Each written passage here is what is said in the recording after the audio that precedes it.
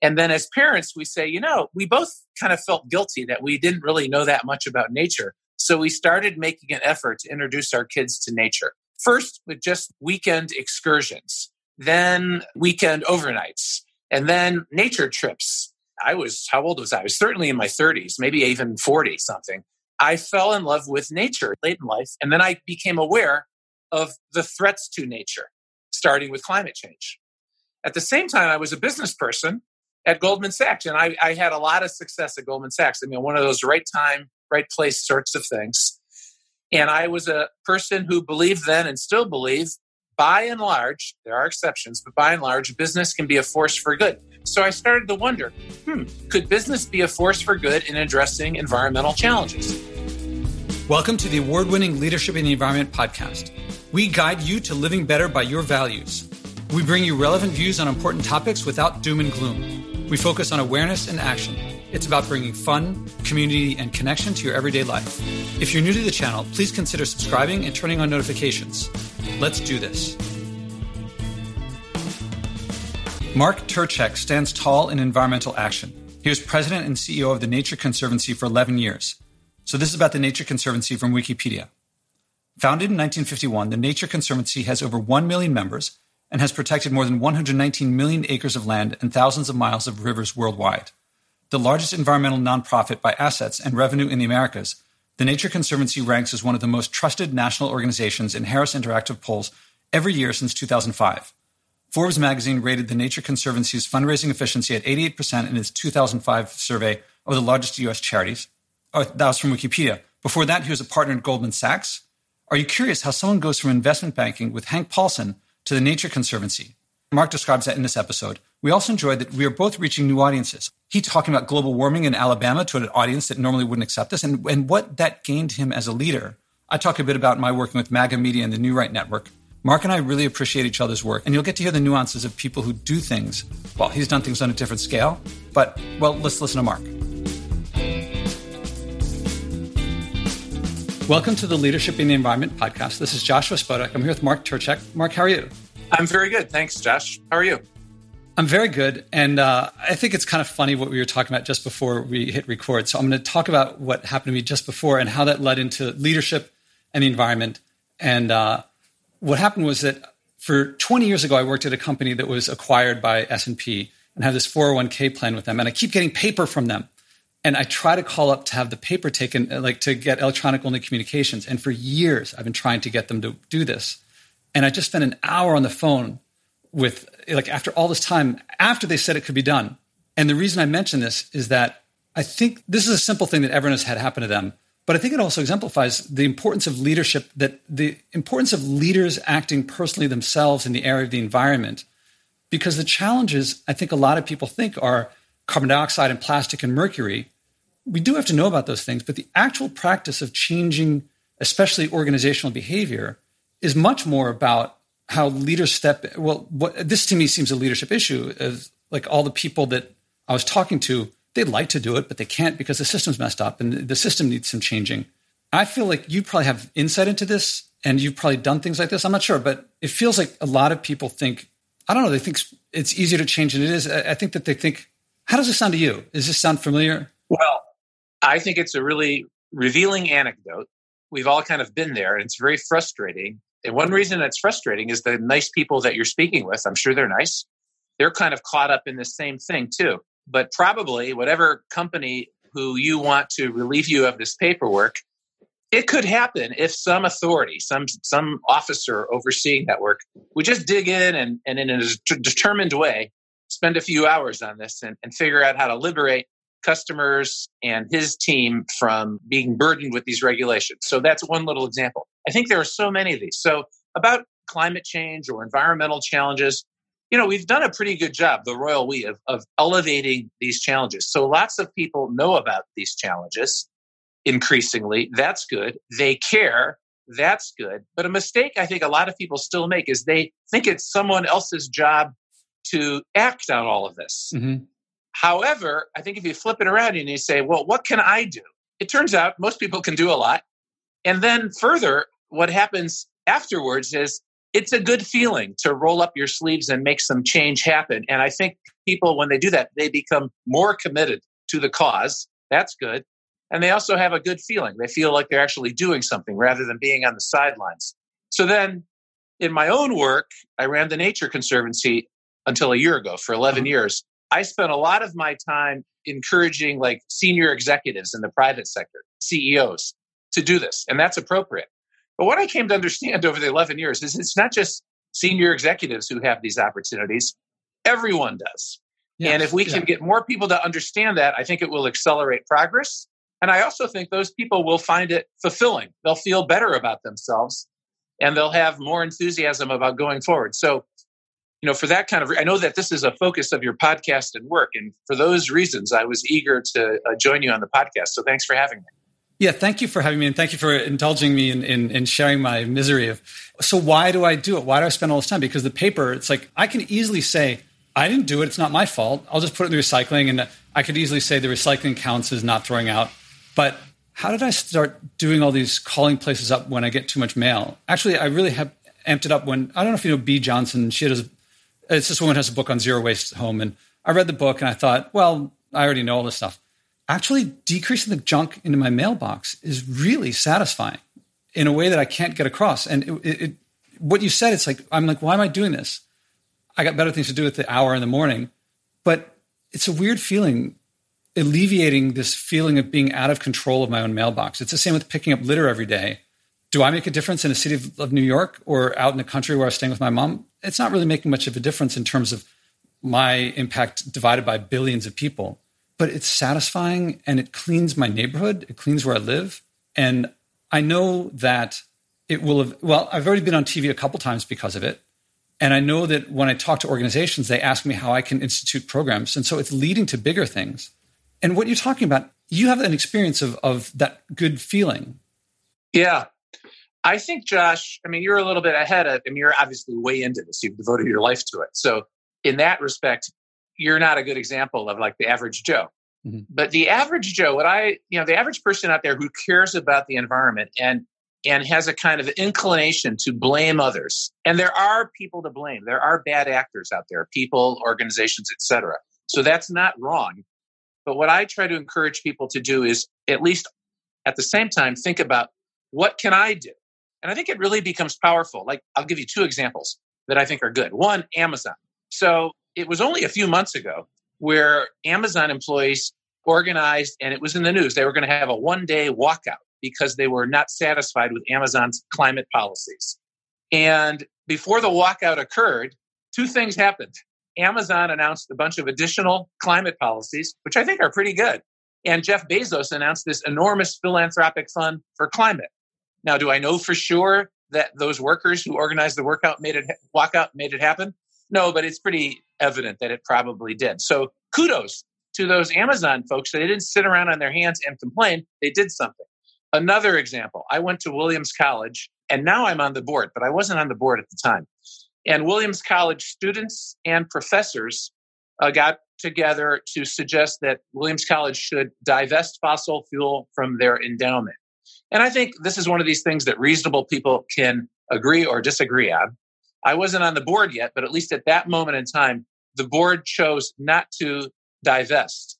But they listened to the students and faculty, and they said, what we are going to do is we're going to invest. So they agreed to commit a portion of the endowment to impact investing, addressing climate change. They added faculty positions so that there would be more kind of education oriented around climate. They doubled down and intensified even further their already ambitious on-campus climate initiatives, and then also in the surrounding community, so that a Williams student today who wants to learn a lot about how he or she can build a career addressing climate, it's a pretty good setup. And so then on that story, again, I actually gave a speech about this to the students. I don't think they were happy because they still want divestment, which is good. But I said, you should be kind of proud of yourself and recognize that you had some success. True, divestment hasn't occurred yet. You can keep fighting for that. But all these other things, which I just articulated, happened. And I think they're actually very material things. I could go on, but most people have more agency to do these kinds of things than they realize. Most people have a job, or they go to school, or they belong to a church, they can all encourage their organization to do more. Or everybody in a country like ours, in America, if you're of voting age, you can engage in politics. You can even engage in politics before you're old enough to vote by getting out the vote and these kinds of things. That's powerful. Or you can volunteer with a nonprofit organization in the environmental movement. I now know a lot about that because I ran the biggest one for 11 years. Most of the leading environmental organizations are pretty darn good in my judgment. They could all benefit from more support. And there are a number of them. You can pick the one that best suits you. Anyway, I could go on and on and on. But if you become more proactive and do these things, I think it does lead to progress. Furthermore, you're inspired, especially if you're doing things in combination with others. It's a very good feeling. So you move from being despondent about environmental challenges to more proactive and optimistic that you can make a difference. People see you in action. They see that positive feeling. They want to join you. And you get from despondency to determined, proactive engagement. And I think that's a pathway toward progress in all likelihood. Yeah, I love that you just shared all that. It's so many people, I say stuff like that too, and they're like, yeah, but governments, corporations, they should do it. They should. Your friends, all of us can help make that happen. Yeah, exactly. That's what the government responds to. I mean, if we wait for government to start and then we act, we're going to wait a long, long time. I want to go full Machiavellian on this because I've had a lot of people on the show who, because of they did things that other people said, government should do it, corporations should do it, what I do doesn't matter. The people I talk to, they rose to leadership positions in places like Apple and Google and the federal government and McDonald's. And simply by doing what everyone saw would do something, but the people who do it get the promotions. I mean, there are more CSOs today, chief sustainability officers today than ever, but there's not that many. If you want to get a C-suite position and the environment means something to you, experience acting is going to get you that position more than anything else. It's even better than that. I mean, it is puzzling to me because we all think of business leaders in particular, or ambitious young business people, as these very determined, fearless people who will do whatever it takes to succeed. And in some respects, that's true. But it puzzles me when it comes to environmental opportunities and challenges, they become timid. I think that's starting to change, though. So I left my role at the Nature Conservancy about a year ago, and I'm now spending a lot of my time advising private sector players, CEOs of companies, the people who run big investment funds. And what they're beginning to understand, well, they're beginning to understand two things. One, the pressure is on. That's especially true now after the COVID. I mean, we're not done with these crises, but we have the COVID crisis. Now we have racial discrimination crises, Black Lives Matter. And business leaders at all levels, I think, are thinking now, wow, we really do need to do more. And that's good. It's a belated recognition, but it's good that it's happening. So they feel it from that kind of pressure. But I think they're also understanding, hey, this could be a pathway to really strengthening our overall business. So if we think about climate change and how to address it and how businesses might address it or investment funds might address it, there are so many untapped or undertapped opportunities. And so then to your point, even if you're a mid-level or up-and-coming person in one of these firms, if you zero in on those kinds of opportunities and really accumulate information and make constructive suggestions, I think it's pretty likely over the period ahead. I don't have a better idea on how someone might have a successful career. So it's kind of fortunate that these things are coming together. However, it is still the case, in my view, that people are too timid about that. And so I want to encourage folks to go for it. I don't really see much downside. I see significant upside. One example, which just kind of puzzles me. Let's talk about the U.S. and climate change. 1/3 of greenhouse gas emissions come from buildings. And in almost all cases, probably not all, but in most of them, if the owner of the building would make the investment necessary to reduce emissions, that investment would pay back really fast because, of course, their energy bills would go down. But it doesn't happen. Why doesn't it happen? Because landlords aren't paying close attention. They're not in the buildings. The lessees in the buildings don't get the benefit of the upgrade. Building codes are really backward and are slow to change. Environmentalists don't focus much on buildings, et cetera, et cetera. So who could change that? There are businesses emerging now that are going after the make buildings efficient, reduced energy bill opportunity. I think it's really exciting. And it's just one example of many, many examples how there's a lot to do to address climate. We need that to happen for climate reasons, for humanitarian reasons, for biodiversity reasons, but it's likely also to be a pretty good business opportunity too. I'm going to give another example that you made me think of because you were talking about the Black Lives Matter, which sounds remote from environment. But now I don't know too much about the defund police stuff. All I know is that it's getting some traction. But I also know that people have been working on it for a while in obscurity. And before the demonstrations going on, I would have thought, why are you wasting your time trying to defund police? Because it doesn't make any sense to me. We need police. But suddenly, people who are toiling in the background suddenly are in the foreground. And who knows when it will happen that whatever people are working on environmental, it's going to be in the foreground pretty quick. And also the same thing with viruses and pandemics. I mean, people have been talking about it for generations, when, not if. And suddenly they're very important right now. Bad news can be good news. I mean, you don't want to be Pollyannish or glib, but there can be opportunities in these crises. I think actually these current crises, which are really significant, and obviously vulnerable people suffer and face enormous challenges. So I really don't want to be glib, and all of us have to do what we can to support those vulnerable people. And there are a lot of them. But I also think at the same time, for people like you and me who are focused on environmental challenges or climate in particular, I think it's an opportunity now to accelerate progress.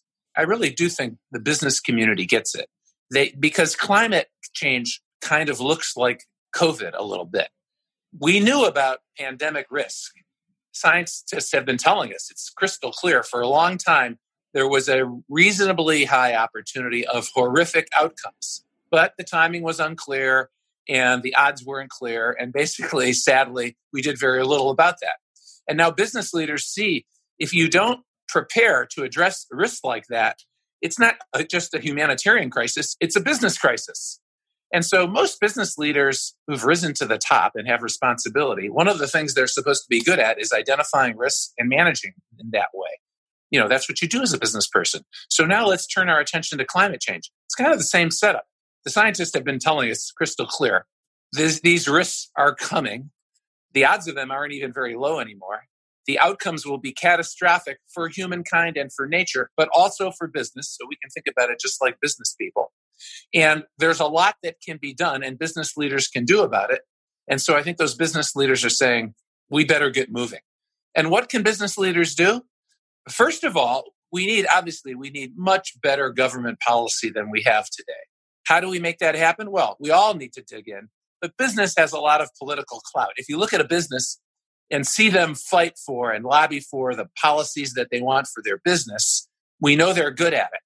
We also know that most business leaders today recognize the threat of climate change. They say in their annual reports and their sustainability reports, we get it, we're cleaning up our own act, we're for better policy, but they're not pushing for that policy like they push for the stuff that's closer to their business. So we need to change that. And then the other thing business can do is just step back and say, well, how might our business make a difference? And most businesses have opportunities to make a difference. And I think more and more business leaders are going to conclude that is consistent also with maximizing your long-term business value. So people like you and me, then, we have to use our bully pulpit and our work to do everything we can to make sure we don't miss this opportunity for progress. Because if we sit on our hands, I think it also can go the other way. Some people in response to these crises, engage in demagoguery. We see that. They engage and promote division and divisiveness and partisanship. And we have to try to rise above that and take advantage of this opportunity. I'm kind of cautiously optimistic. What's happening, I'm not an expert in Black Lives Matter. I'm trying to become smarter and to better understand what I can do there. And I think there's probably a lot that can be done. And again, I don't want to be glib about the nature of the challenge, but there is now data that's pretty encouraging that American citizens at large have woken up out of their stupor and understand past practices have been horrific and it's time for change. That's encouraging. And so can we also help make happen that kind of better awareness on other important matters, including climate? Yeah, climate and environment, I would add. Oh, yes. Yeah, there's two things I want to go at here. I'll go with the first one. Businesses, it's very quick for them to realize if I make this more efficient, I can save some money. And so there's a lot of doing well by doing good. There's some changes that aren't necessarily going to lower their costs, but are still important. And I don't know if people are so quick to do those things. Right. So it's a really good observation, and you're right. So like most people who care about climate change and believe in the power of markets would like to see a very high carbon tax right now. And so if you're an individual, that would hugely accelerate, in all likelihood, a faster transition from fossil fuel to cleaner energy, and also a transition to greater efficiency. And just using energy. Yeah, reducing energy use, because people will respond to those higher costs. So you might say, well, why don't those business leaders just do that anyway? Well, it's a little bit hard because they're in a competitive marketplace, and it's hard for one company to voluntarily raise its costs when its competitors might not do so. It's hard to ask a business leader to do that to an extreme. So rather, what I think we need to ask business leaders to do there is, please push for the government policy that I know we need, so that the cost goes up and all of your competitors face the same higher cost structure. So at the end of the day, the most important thing in my view is better government policy. I think this is the best example. We have to make polluters pay. You can't make it free to dump carbon into the atmosphere. It's hard to ask people at scale to do that on their own, although there's a lot of encouraging stuff underway. So even without the regs, lots of companies are using ever greater amounts of renewable energy, et cetera. But we need government policy, and I think we have to ask business leaders, but also every other citizen, to push for that policy we need. So I like to talk about voluntary initiatives from the private sector and by citizens, but I'm glad you asked me this question because I want to emphasize very strongly, in many cases, public policy and regulations are what are most important. And the way to get there is for all of us to fully engage as citizens. We can't be on the sidelines. I concur. In my words, that's cultural change. And I think the values that we would change to are values that everybody holds. But we generally feel kind of weird about, like, I know what I'm doing is polluting, but it's for comfort and convenience. I think we don't want to have that weird feeling. To me, it feels like twisted up inside when you're doing something. You know that you don't have to get you can go without coffee for a little while if the only way to get it is with a disposable plastic cup. But nowadays, we're just like, we look around and everyone's got the disposable plastic cup, and we're like, well, that's what everyone else is doing. I'll do it too.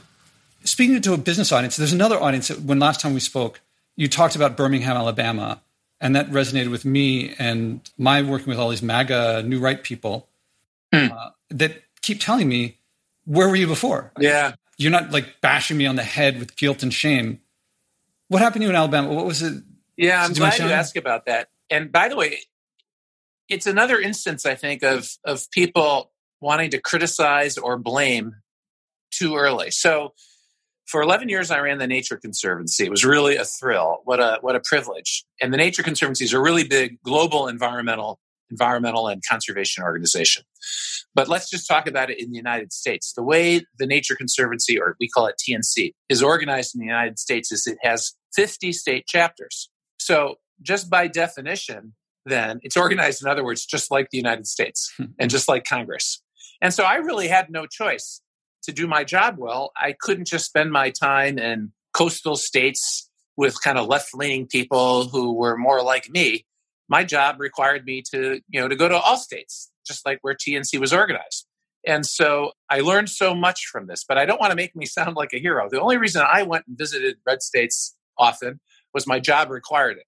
What I learned, I think, was really powerful. So anyway, in Alabama, one time 5 or 6 years ago, the Kiwanis Club of Birmingham, Alabama, invited me to be a speaker. And my team at headquarters at TNC in DC said, oh, don't do that. That's like a bad use of your time. And I said, no, I think I should do it. Like, my job is to speak to, diverse communities and build more allies. And we have an Alabama chapter, and they said they didn't mind me coming because, I could help. We could go have meetings with donors afterwards and stuff.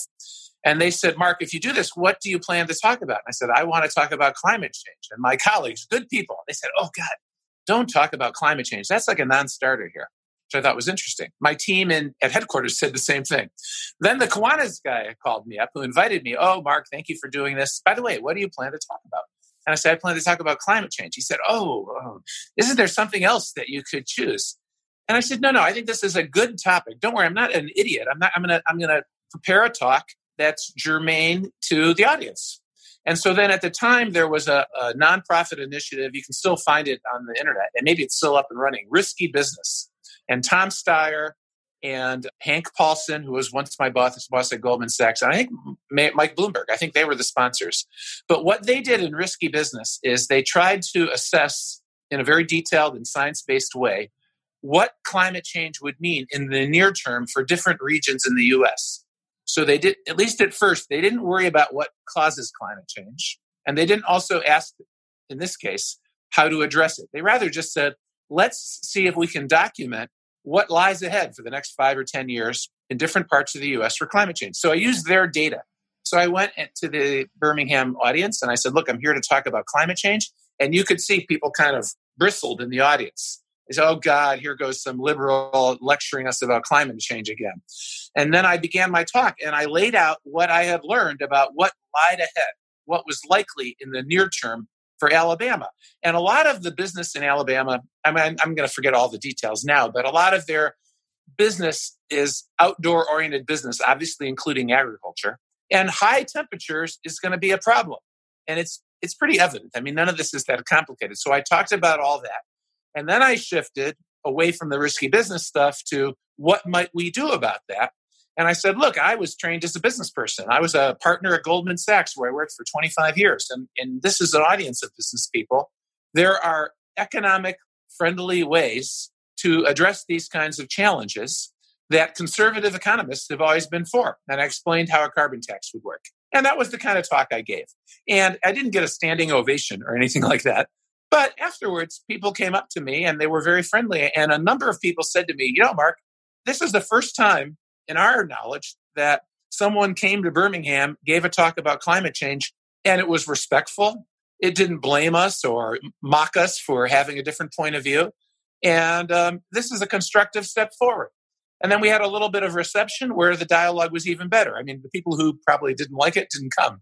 But my takeaway from that was, as an environmental leader, I need to spend more time reaching out and with folks who don't think they'll agree with me. I need to try to better understand their point of view. I probably should start my dialogue in some area where there will be common ground. So in this case, I talked about like what lies ahead for Alabama that could be a problem for the economy, and then see how much room there would be for reaching agreement on different ways forward. And I don't think we do enough of that in society these days in any respect, but in the environmental movement in particular. Why is that? In the environmental movement, there are some bad actors. And so the environmental movement is really good at criticizing bad actors. And we need that. That should continue to happen too. But I think we overdo that. And what we need to do more of is reaching out, listening to others. If you're inclined to blame someone, for example, I would say before you blame them or criticize them, go spend some time with them in respectful dialogue. And they'll learn a little bit more about you. You'll learn a little bit more about them.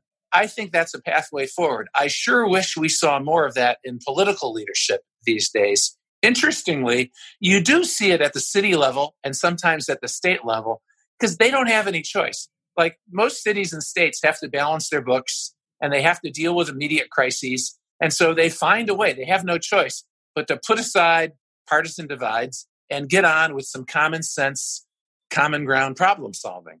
And I'm in favor of more of that. I'm hugely in favor of that. Oh, and then the other thing I'll say is business is supposed to work that way, and it generally does too. Business people, they don't want to get bogged down in partisan divides. They want as many customers as they can. They want to lower their costs and have success. And so they're pragmatists. And so I think business can be a better ally in all of this also. I love that you went and did this despite other people saying, I don't think you're wasting your time. That this is what, it's almost come full circle of like you, it's not getting your hands dirty, but you went where others didn't. And it was a necessary place to go. Yeah, again, I wouldn't give myself too much credit. The reason, I was the head of TNC and we had a chapter in Alabama. So it was easier for me to do this than most people. But the lesson, I think, is we should all try to do that more. you could have talked about something that you could have talked about plastic pollution. Or I could have gone and talked about like saving a nature preserve. I could have picked an easier topic. By the way, if anybody's interested, if you Google my name and Birmingham, Alabama, I wrote a blog about the experience because I actually think it was an important one for me. And you learned from it. And right now, mostly in the environment, I see people talking to the base. They're talking to people who agree with them. I'm all for that, but don't think that that's going to get votes from the other side to come to you. Yeah. And on the contrary, it will often get more votes against you if they see too much of that. Then if you are the one who can at least listen to people who disagree with you, not even persuade. I mean, it's very difficult for someone to change their view when the person talking to them is completely unwilling to change their view either. Yeah. And simply listening is gets you pretty far. By the way, Josh, if anyone listening to this is interested in this overall opportunity, I just reread a book that I read early in my time at the Nature Conservancy, and it had an enormous impact. The book is called Playing the Game, although it was turned into the movie Invictus. So sometimes you'll find the book under the title Invictus. I think the author's name is John Carlin. It tells the story of Nelson Mandela when he was released from prison, and then he's elected president, and he wants to bring the country together. And so he works so hard to help his core base of, people who are really angry with the way they've been treated, and they have good reason to be angry. He keeps arguing to them, though, no, we want our country to work going forward. We want to bring people together. And he uses the rugby team and their quest for the global championship as the opportunity. And most of Mandela's base thinks this is the stupidest idea ever, but he uses his clout as leader to do it. And maybe the book simplifies it or glorifies it, but it works. And it's a really moving example of what I'm talking about. Now, I don't mean to liken myself to a noble leader like Mandela, but when I first read this book at the Nature Conservancy, I said, I should try to lead this way. And for a while I did, but then I kind of forgot about the book. And I stopped doing that as much. And I started getting in arguments and, being more difficult. And I think that hurt my success and the organization's success. I should have kept rereading this book. But the example of Mandela, and there are others, obviously, but particularly as told in this book, Playing the Game or Invictus. The movie, by the way, is not a bad movie, but it doesn't capture it to the full extent. It's very inspiring. I just reread it. Because of COVID, I created with friends a little book club, and they let me pick the first book. So I picked this book, Playing the Game. And I wondered, would they like it? And they liked it very much. And it was a diverse group of people politically. And they all agree. What we ended up talking about is, could such leadership work in the United States today? I believe it could. And I also think, though, at a person-to-person level, we can all do this. Like the book makes very clear, Mandela, when he's in prison, and it's a horrific prison, Robbins Island, he befriends his prisoners to such a degree that when he's president, one of his prison guards... I think you said prisoners. He befriended the guards, I think. Oh, yeah. He befriends the guards because they're just guards. I mean, they treated people roughly, but he was sympathetic because the system sort of made them do that. So anyway, later on then, decades later, he's president of South Africa. One of his guards' sons is killed in a car accident, and Mandela goes to the funeral. So, I mean, he walks, this is not like BS. He really walks the talk of getting to know folks and befriending them. And my take on the book and his example is, yes, political leaders can do it at his elevated level, but we can all do things like that every day in our personal life. And that kind of kindness and compassion and understanding, it takes a little discipline too, self-discipline. I think it would accelerate environmental progress. I think it would accelerate progress addressing climate change challenges. If you like the show, I recommend acting, as my guests do. It works best with someone supportive, your spouse, parents, kids, neighbors, or friends. Learn the 4-step process I do with my guests and describe in my TEDx talks and do it together. You'll find yourself acting on something you care about, something meaningful. Whether you start big or small doesn't matter. If you care, if it's meaningful, you'll keep doing it. You'll reach big. Eventually, stewardship will feel normal. You'll wish you had started earlier. Second, I recommend donating to help this podcast at joshuaspodek.com/donate. I promote degrowth and stewardship, which no advertiser will touch, but brings joy, community, connection, and abundance to you when you act and global change in the long run. Help us keep going. That's joshuaspodek.com/donate. Man, I'm so glad you brought that up. Yeah, and I saw the movie. I haven't read the book. Now I want to read the book. The book is way better. Okay. I want to add that the Springboks, the rugby team, was like very nationalist, right? It was like racist. He picked a hard one. But anyway, read the book. We don't want to spoil it. Everybody on the listening should read the book. So many lessons from Mandela.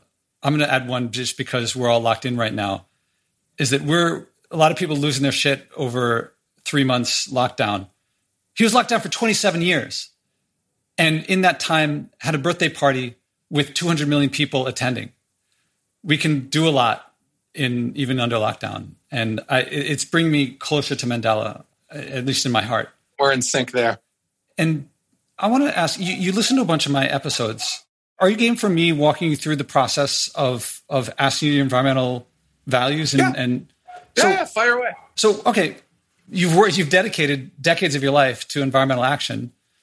What motivates you? What do you think about when you think about the environment? The first thing I would say is there's hope for everyone. I stumbled into this rather late in life. So I grew up in the city of Cleveland, right in the city. It was a good place, kind of a middle class, lower middle class immigrant neighborhood. It was a fine place to grow up, but it was very urban. It's not the kind of place you would grow up and become an environmentalist. Although it is true, when I was a boy, the Cuyahoga River caught on fire and the air pollution was terrible. And that was prelude to the Clean Air Act and Clean Water Act. But then anyway, I go on to go to school, I get educated, and I end up working on Wall Street. Fine. I'm busy. I marry my wife, Amy. We have 4 kids. Her background's kind of like mine. And then as parents, we say, we both kind of felt guilty that we didn't really know that much about nature. So we started making an effort to introduce our kids to nature. First, with just like weekend excursions, then 2-day weekend overnights, and then nature trips. And how old was I? I was certainly in my 30s, maybe even 40 something. I fell in love with nature. It's so interesting. The more I learned, I started reading nature books. And so I fell in love with nature late in life. And then I became aware of the threats to nature, starting with climate change. At the same time, I was a business person at Goldman Sachs. And I had a lot of success at Goldman Sachs. I mean, one of those right time, right place sorts of things. And I was a person who believed then and still believe, by and large, there are exceptions, but by and large, business can be a force for good. So I started to wonder, could business be a force for good in addressing environmental challenges? That was a very late in life revelation to me, or question. And so then I started getting involved with certain environmental nonprofits who did work on that basis, just like I recommended earlier that others should. And I really enjoyed it. I got to meet interesting people. They were very smart. They welcomed me in. I was able to make a contribution. It added some meaning and richness to my life. So on and on and on. I want to go back to when you fell in love with nature. I want to go back to that beginning. I started to cut you off. I'm happy to. So I remember one trip in particular. It was our first really dramatic trip. Where was it to? Costa Rica, I think. So with the group that does these trips, Thompson Family Travel, they're not that expensive. It's with groups. There are 4 families with kids, and you kind of rough it. You sleep under a roof, but you kind of rough it. And, it rains, it pours, there's mud. And you have 2 guides. One guide who helps pay attention to the kids. But our kids love this. Like, they're in the mud, it's raining, they're in nature. It's like, how refreshing. But at least this adult also loved it. And then there's a guide who's sort of more attentive to the adults. And both guides are well-trained in how ecosystems work. And so I just learned, I began to learn the names of birds, began to learn the names of trees. I began to learn how ecosystems work together. I think most people exposed to that I think it is human nature. I think there's an inner environmentalist in everyone. I think you would find it intriguing. And so then I would say to the guides, like, what books should I read? And I remember Guns, Germs, and Steel, E.O. Wilson's books, The World Without Us. You've had Alan on your show. All the classic kind of Enviro 101 books. Rachel Carson? Yeah, Rachel Carson. They're all good books. Different people will like different ones of those books more. But if you're in nature and then you're reading those books and you have any curiosity and humanitarian impulses, I think you're going to be inclined to be on the side of nature. At least I was. And that's all that really happened. It wasn't more than that. Well, there's another thing that happened too. I think I was yearning for, I think this is human nature too. I was a Wall Street investment banker. Fine. We can debate. I mean, I think, I was proud to be an investment banker, but it was just business. And I was a pretty good family man. Fine. And I tried to be a decent local citizen. Fine. But I had a yearning like, wow, shouldn't I be doing more for the world somehow? I also think most people have such yearning, although it often goes untapped. And so for me, very fortunately, those two things came together. So I started engaging in the nonprofit world. It was really, for me, fulfilling and rewarding. So I don't really deserve credit. I wanted to do it. People were nice to me. But then I finally decided, it took me a while to do this, I should change careers and become an environmentalist. Enough with Wall Street. I'll emphasize it was really hard for me to do this, but a lot of people, including our friend Marshall Goldsmith, he was really instrumental in pushing me hard, like shoving me violently. Get on with this because you're right, you should do it. And then at the time, so I was going to leave Goldman Sachs, but at the time, my boss was Hank Paulson. He was the CEO. Shortly after this little vignette I'm telling, he went on to become Secretary of Treasury under the second President Bush. But he said, Mark, your idea is, he knew more about the environmental world than me. He was really engaged. So he said, hey, your idea is not really that good. Rather, you should stay at Goldman Sachs and build an environmental effort for the firm. You're a senior person. You've got some credibility. You can do it. And so I did that. Hank left, but then with the full support of his successor, Lloyd Blankfein, at Goldman, we had an environmental effort started in 2005. Other great people were involved. And the core idea was, let's find ways in every part of Goldman Sachs' business where we can do something important for the environment that is also good for business. And the more we looked, the more we found. It seemed easy to me. So then we started doing it in behalf of clients. And then I got so excited about this overall opportunity. I said, I should try to work for an environmental organization. And the Nature Conservancy had an opening. I applied to be CEO. Probably there was some hubris there. Everyone said, they'll never hire a banker. And I said, well, there's no downside in trying. And then what you learn as a Goldman Sachs banker is if you really want to, say, win a piece of business, you prepare like crazy. And so I prepared like crazy. At the time, this is 2008, early 2008, there was the idea in environmental communities that market-oriented approaches were going to become ever more important. So I emphasized that in my pitch to get the job, and I got the job. So I was really fortunate. And so many great people helped me. It would take forever to name them all. But what an exciting and fulfilling and positive experience for me. But there are two reasons I'm glad you indulged me. Let me tell you my little story. First of all, I believe there's an inner environmentalist in everyone, or almost everyone. So if you're like I was, as described, sort of clueless about the environment, go out in nature, read some books, meet some environmentalists, and you can learn a lot, and it's interesting and fulfilling. Second, if you have a yearning to do something to make the world a better place, and climate or the environment is the cause that appeals to you, but this would be true for any cause, find a way to do more. And so you don't have to do it as dramatically as I did. As I told you in my little story, I started by making small contributions to environmental organizations, looking for ways I could volunteer. Anyone can do that kind of stuff. That actually, I think, can make a very big impact. And it also will provide the person who does that meaning and fulfillment and, I think, happiness. So thank you for letting me rattle on. On the contrary, I really enjoyed hearing it, especially, most people, I think, focus on the words and the message, but I want to focus on the emotion of what you shared. It was like, I heard fun and connecting with family and joy. And that's been my experience as well. It's like joy, connection, community. And I propose now that we're coming up on an hour. I propose that we pick up where we are now in a month.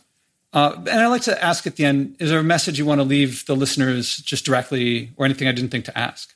Yeah, we talked about it. My message would be, ask yourself, if you care about environmental issues or climate change, but actually any other issue, before you start blaming others and criticizing, ask yourself, what can I do?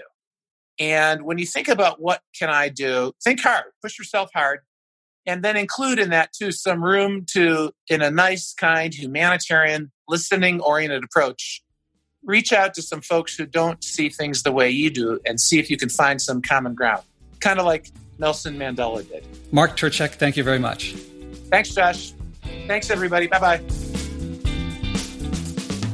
As much as the content of what Mark shared, I love the emotion of, as I read it, enthusiasm and expectation of success. Now, this is knowing the challenges and likelihood of catastrophe, all the challenges he's been through and likely more to come. Whatever progress he makes, these things are going to happen. How many people are bringing a message of joy from what everyone calls saving the environment, but I call the future? Step by step, this podcast is creating a culture of joy, community, and connection around sharing and acting on our environmental values. Again, there's no profit in buying and wasting less, but we'll all love our lives and relationships more when we do. I can use your support. Please donate at joshuaspodek.com/donate. Again, that's joshuaspodek.com/donate.